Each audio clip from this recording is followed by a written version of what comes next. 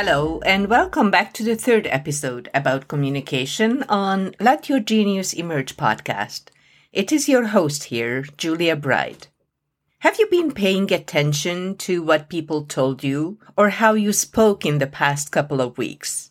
How often did you hear have to, you must or must not, or should and should not? I wonder how you took it. Did it hit you as an order that you could not refuse, or did you take it as a request that you could consider? You have to be really desensitized by now if you just took it as a request.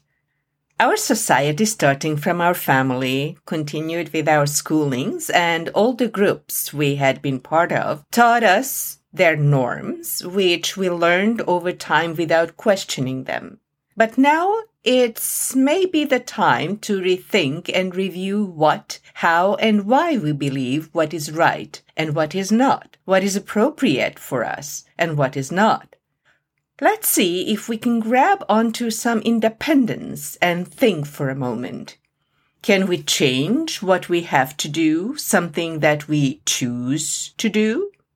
Instead of saying, I have to go to the dentist, I could say I choose to go to the dentist to have healthier teeth. Or I choose to go to work today because it is the job I was so happy to get last August when I applied for it, and I really need the money to pay for my bills. It makes a difference how you narrate your life, how you frame it. Of course, when you are at work, you need to learn to communicate more professionally. You'll learn not to show a lot of emotions and not to reveal too much about your private life. Problems need to be handled in a certain way, and that has specific rules too. In your private life, however, you need to handle delicate matters, most of the time full of emotions and drama with a lot of care. We need to be psychologically ready to take care of these issues. The problem is that if we are not prepared, we still need to be able to communicate that too. It is a tricky business through and through. We admit more readily when we are physically ill, and we take time to recover. It also shows to the outside world. Arm is broken. We sneeze and cough, or our eyes are dark and baggy. But what happens when we are psychologically not healthy? We might not even know about it ourselves, let alone admit it. We do feel more confused, anxious, impatient, so we sense that something is not right. Others do too, but they interpret it as we are moody and aggressive or not cooperative. So this episode is dedicated to all the men who feel awkward to deal with their women's issues that are presented with full of emotions and explanations, more details than they would ever care for. But it is also for all the women who would want to have their men to share little life details with them so they could offer their wisdom. I have a warning for all of you. No matter of gender, we all need to be open to talk, and not just that, we need to show that we are ready. We are ready to talk. I would like you to open the door and invite your partner in for a hearty conversation that would give you better insight, better understanding of each other, of the issues, of yourself, and the cathartic feeling at the end that would deepen your relationship instead of dividing it. So it is helpful if we have some vocabulary for these occasions. But first, start with politely refusing some pushy friends when you are not ready to give in to their caring but uninvited requests. You could say to them, I need to sort things out, so I might not be good company today. I feel under the weather, so if you don't mind, I won't participate much. I have a lot on my mind. I'll make up for it another time. Sometimes people are insistent, and that can be really annoying and counterproductive. So that is when some assertiveness will be helpful. But really, you feel better if you come and play a round of game with us. So you might put your feet down and say, I have a lot on my mind today, and I'm glad I was able to push myself to be here, but I'm afraid that it is as far as I can go. I do not wish to participate in games today, thank you. Maybe another time. In relationships, different personalities, thinking styles, different people with their own life histories meet and they assume they understand each other. However, they only rely on their own experiences and their own reactions. It can be quite stunning when you realize how differently others can react in the same situation and draw the opposite conclusion from the same facts. We would like a partner who thinks the same way, who agrees with us, who backs us up all the time. What we don't realize is that it is not what we need most of the time. We need honesty and someone who is ready to disprove us, who will keep us on our toes and challenges us, who will help us be better. But that comes with a price. Communication will get spicier as the relationship ripens. That is when you really need to have good opening phrases at hand, especially if you feel you might have communication deficiencies. Some people, especially women, tend to expect the other person to guess what their problem is, what they want.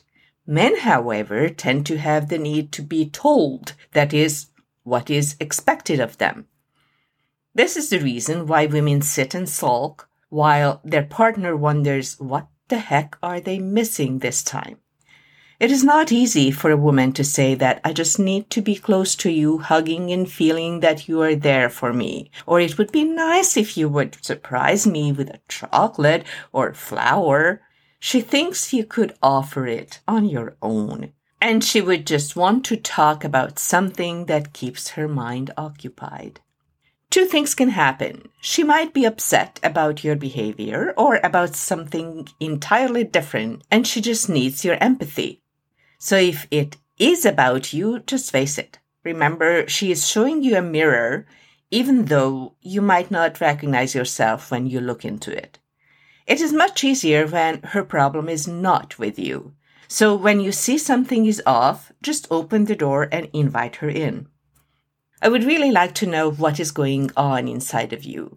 Or, I'm sensing that something is stirring in you, and I would really like to be there for you. She might say something like, oh, you wouldn't understand, or I don't want to talk about it. And you can say, that's okay with me. I just want you to know that when you have sorted it out and you want to share it with me, I would be honored to listen. See, women, you can use these phrases too. And then you can say something like that. I might not be able to talk much about feelings and situations, but I am open to listening to you, and I want to get better at expressing myself in time. Your trust would be the best gift you could ever give me. A few critical words here. When you sort things out and not if. Always use when and not if. Show how important she is and communication with her is. You're honored and her trust is a gift. So you can relax, nod, and shake your head as needed. And give your usual feedback sounds, but please keep your opinions and advice to yourself until they are specifically asked for. Even then, proceed with caution. Just help to find out about the details so your partner can arrive at a conclusion that she likes and she will thank you for it, even when you never offered anything specific. The second scenario is more problematic. That is when she does have a problem with you, your behavior, or with what you had said or did. So you open the door for her and let her in. Let her talk, and at the same time, let her know that you are a novice. You can say, I haven't learned much about conflict resolution yet, but I am here to listen. I'm going to try to hear you out and not to say a word.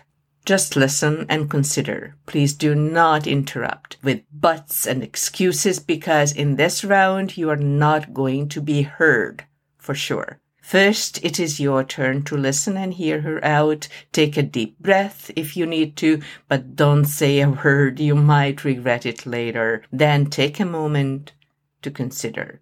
And that is all you can do for now, because if you open the door for her to talk, you cannot shut it back right away by explaining yourself or blaming someone else. If you want to keep peace, then shut up and listen. Nothing more. You might feel that her feelings are warranted, and you can say as much. We will talk about ways to give apologies. You don't need to lose your dignity after you apologize. Or you might feel that her feelings are silly. You better keep that thought to yourself, though. Nobody's feelings can ever be dismissed. They are there, and the other person cannot help it the way you cannot help that. They feel that way. So you recognize that feeling, even if you don't want to do anything with it. You can say, I understand you are feeling upset. So nothing else, just recognize the feeling. Any conflict resolution takes many steps, so I don't want to give you too many in one go right now. So you listened, you acknowledged her feelings. If you don't know what else to do and really don't want to do any damage right now, just thank her for her honesty and tell her that you will give it a serious thought, at least until we arrive at that point in our communication series. Now, before you say anything, I will. You put in time, energy, listen, and give empathy, but your heart can still get broken. Relationships might not last. But why would you regret being kind and there for the person you cared for at the time? You had an enriching experience that will help you with your next relationship. It doesn't matter if the person broke up with you and left you. They had their own reasons for that. What matters is that you did all you could do. You practice your communication power, so next time you will be more proficient and a wonderful human being will be gifted by your kindness. My first husband was not nice with me for years, and I bore it for that period of time. And as I learned much later, he had a mental illness. It didn't define me as a person. Had I become bitter and had my next relationships pay for the pain he caused, I would have trapped myself into a vicious cycle. Paying it forward does not mean to punish the next person for someone else's crime. Sensitive matters will not get resolved over dinner. Sometimes it takes a while to figure things out, and we need to prepare to communicate that efficiently. You heard good pieces of advice like count to 10 before you speak, or sleep on it first, or don't go to bed angry. These are all great, but they are not easy to apply. We are impatient species who want answers right then, and we have a hard time to let it go. In my experience, some kind of a plan always helps to go forward. We might not be able to resolve anything, but we don't need to go to bed frustrated and angry. We can say, this problem is complex and we need to break it down to be able to deal with it. So what can I do tomorrow or the next days to help with it? What will you do? How and when are we going to discuss this problem? We don't want to speak about it every time we see each other. We won't be able to stand each other's side if we do that. There is some gender-specific behavior in it too. Women tend to have the need to talk things over while men just want to wait and see how things work out. One is pushing to talk, the other is closing up and pulling away. Who is right and who is wrong? Neither and both. They are not communicating receptively. So agree on the rules and plan on when not to talk about problems too. Let's have an example. The wife goes home after an exhausting day at work. She had to deal with issues with a client and with her boss, and on top of that, the traffic was awful. The husband works from home, but he had to use his lunchtime to participate in a business call, and he still could not finish his project for the day. Wife: what a day I had. You know what Joe did today? He left me there with his client while I had my own waiting for me in my office and told me I can handle them both. And Susan, she was just husband. It's all about you. At least you had a chance to go outside. I had to stay inside all day and never even had a chance to have lunch yet. Wife: at least you work from home. You make your own schedule. So what is wrong about this conversation? With little additions and subtractions here and there, many couples go through the same dialogues day by day, talking about themselves, expecting to be listened to first. Then, when they give out the steam, they might listen to the other person a little bit. Now, I knew a couple a long time ago. Before they got married, they made a pact. They promised to always go home after work, say hello and kiss, put down their briefcases, have a tea or a glass of whatever for 5 minutes before they start to do something else. Breathe. Close your eyes for a moment, take in the scenery of your home, enjoy the moment, and then decide what you want to say or do. Yes, you need self-control for that, but you will also be able to listen more. The other person will not become your trash can at the door, where you can dump everything in as soon as you enter. That kind of a breather is important in a relationship. But we tend to forget about it after a while with intimate partners when we get too used to each other and take them for granted. So that was it for today. Send me a message and let me know how this kind of communication works for you. Remember to listen to other people without any judgment first, as much as you can. You can also start to collect the words that express the feelings arising in different situations. Sad, angry, glad, proud. It will be very important to find the exact words that describe your feelings when you communicate. That is the second step in nonviolent communication, and that is what we will be exploring in the next episodes. Dozens and dozens of words about emotions. Send me a message and share your thoughts with me on humanlygenius.com or on our Facebook page or group. So don't forget us on Facebook, Twitter, or Instagram. Let Your Genius Emerge or Humanly Genius, and our website, humanlygenius.com. Become our Humanly Genius patron on Patreon. I will talk to you next time on Thursday.